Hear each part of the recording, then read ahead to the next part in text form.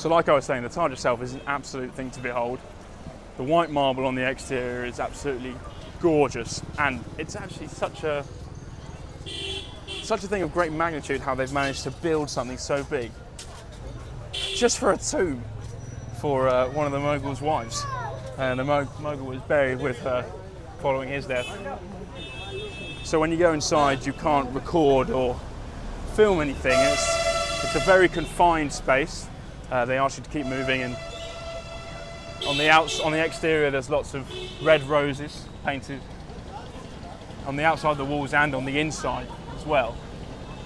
It's a very, I wouldn't say simple pattern, but it's very effective and striking, and they maintain that theme throughout the whole of the piece of architecture. Really, it's absolutely fantastic. It is absolutely crowded with people though.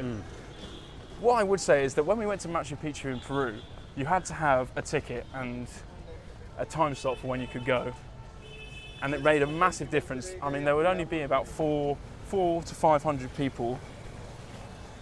And it helps that it was in the middle of nowhere as well. At the monument at one time, which really meant that you could really soak it in. It wasn't loud.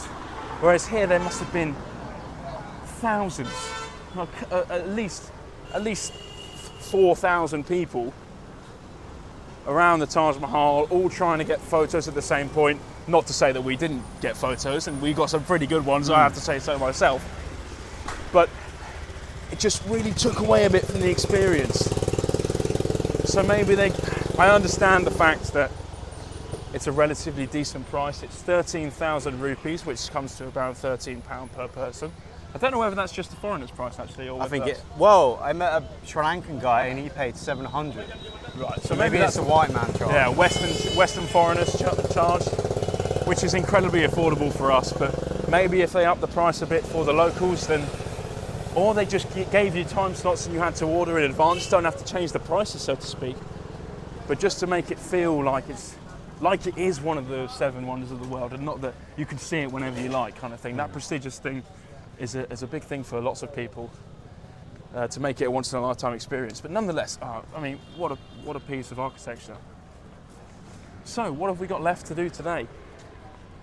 Well, Sonu has asked us if we would like to get a massage.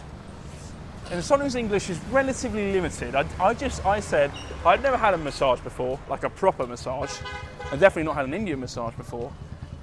So I agreed. I said, yeah, it's okay. Nick's now feeling a bit skeptical that it could be something that we don't particularly want.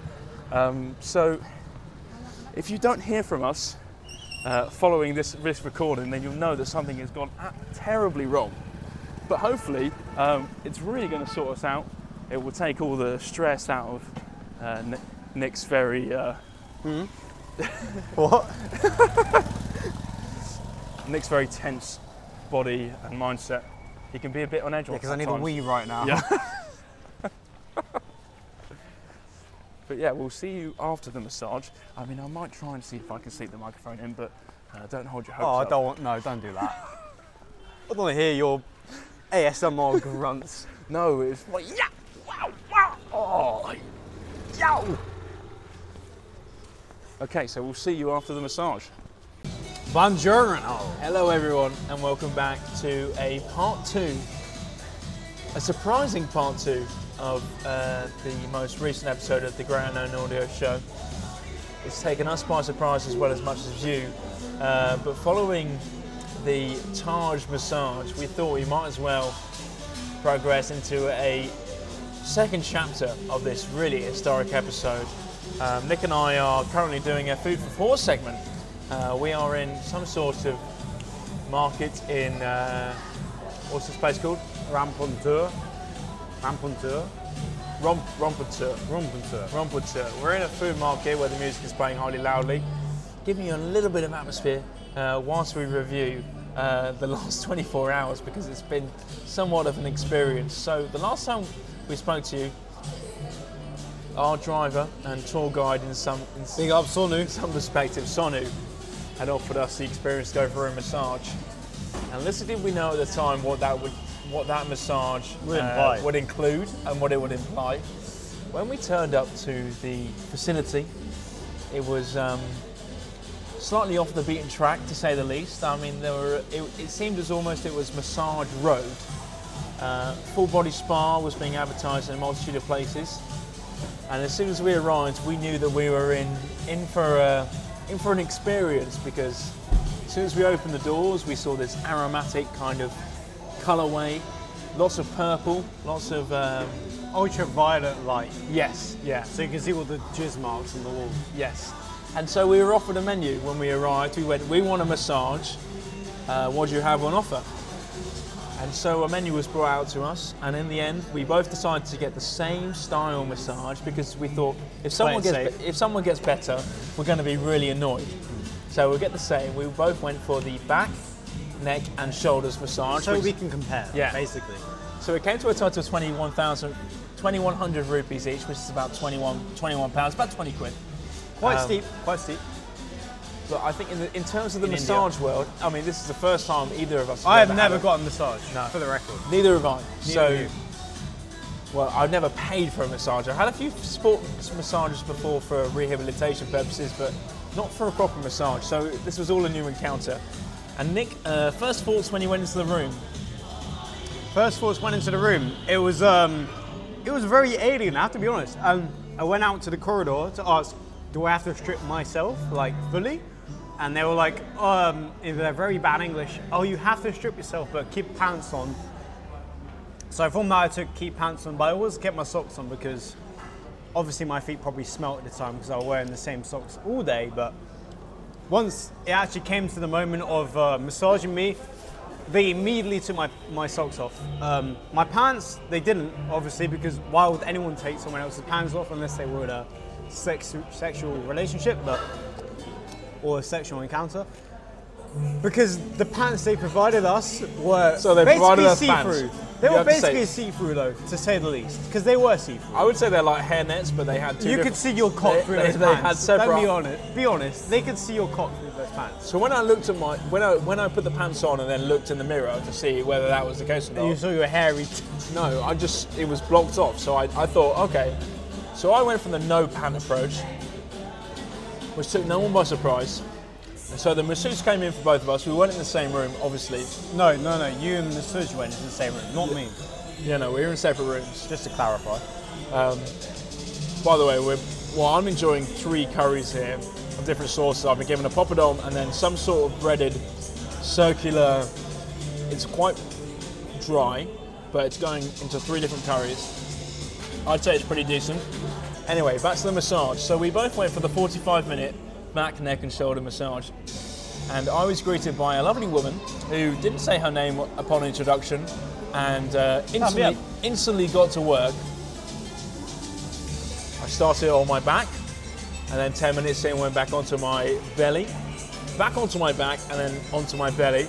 She'd gone through a thorough examination of my body, on my upper half. She'd gone nowhere near my rear until the last 5 minutes, when she decided that my glutes needed a good seeing to.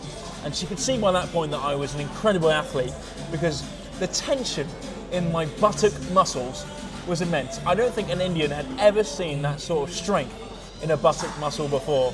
And I'm really proud of that, because she showed no sort of inclination towards me to think that I was nothing but an athlete. I don't know if you had the same experience, Nick. Could you describe your experience in a few minutes or so? Well, she started off with the legs. She was really pressurizing on the cast, which was a bit uncomfortable, but I'd never experienced this sort of thing before, so I wasn't going to complain. But she went to the thighs and quite close to my crotch, but I had no complaints. And she was doing my feet, which I found quite ticklish, so no complaints there either, because I was laughing quite a bit when she was doing those feet.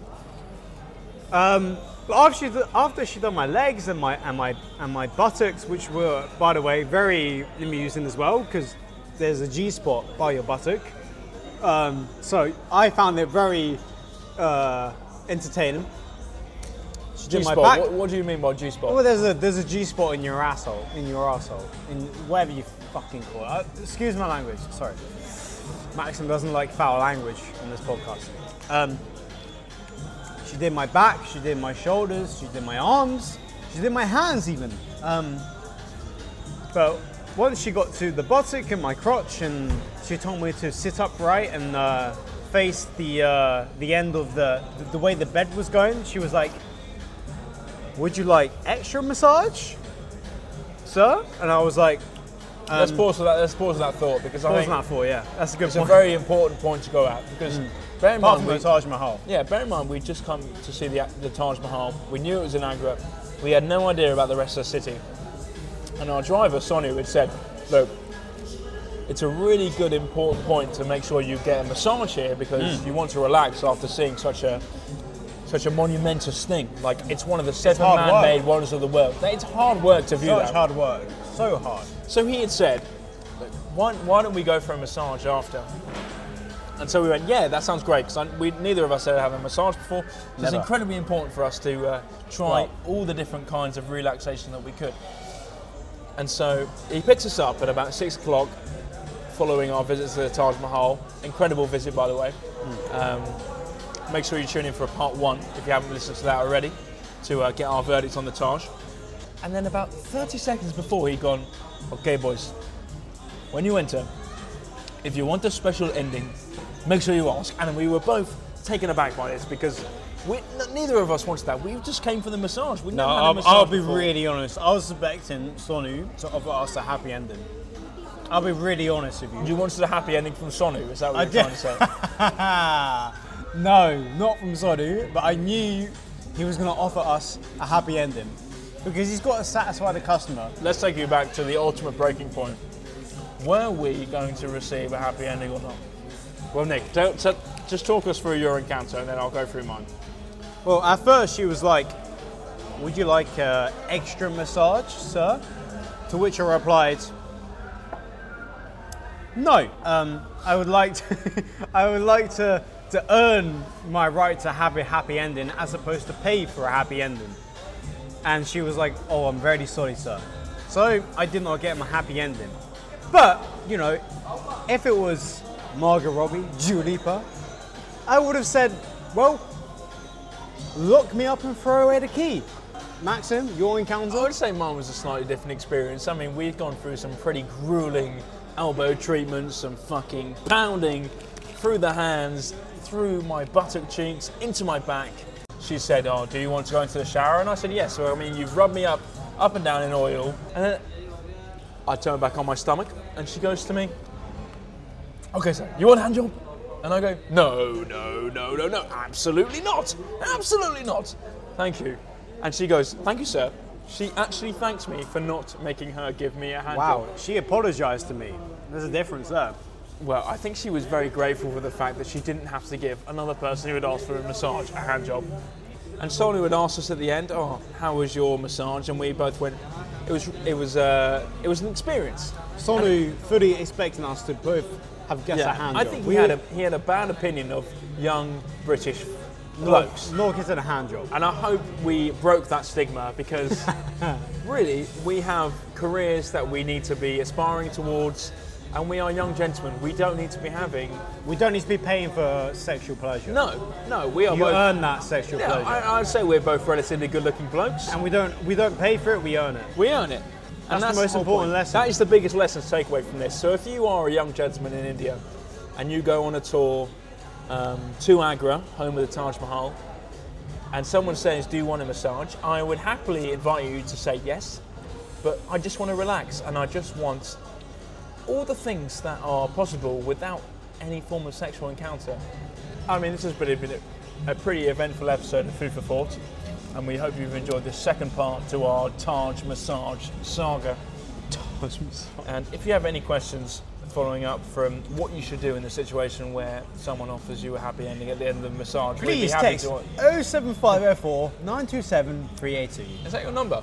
That is my number. And the Great Unknown audio show continues, and we look forward to you listening to the next one. Namaste. And thank you for visiting. Crazy.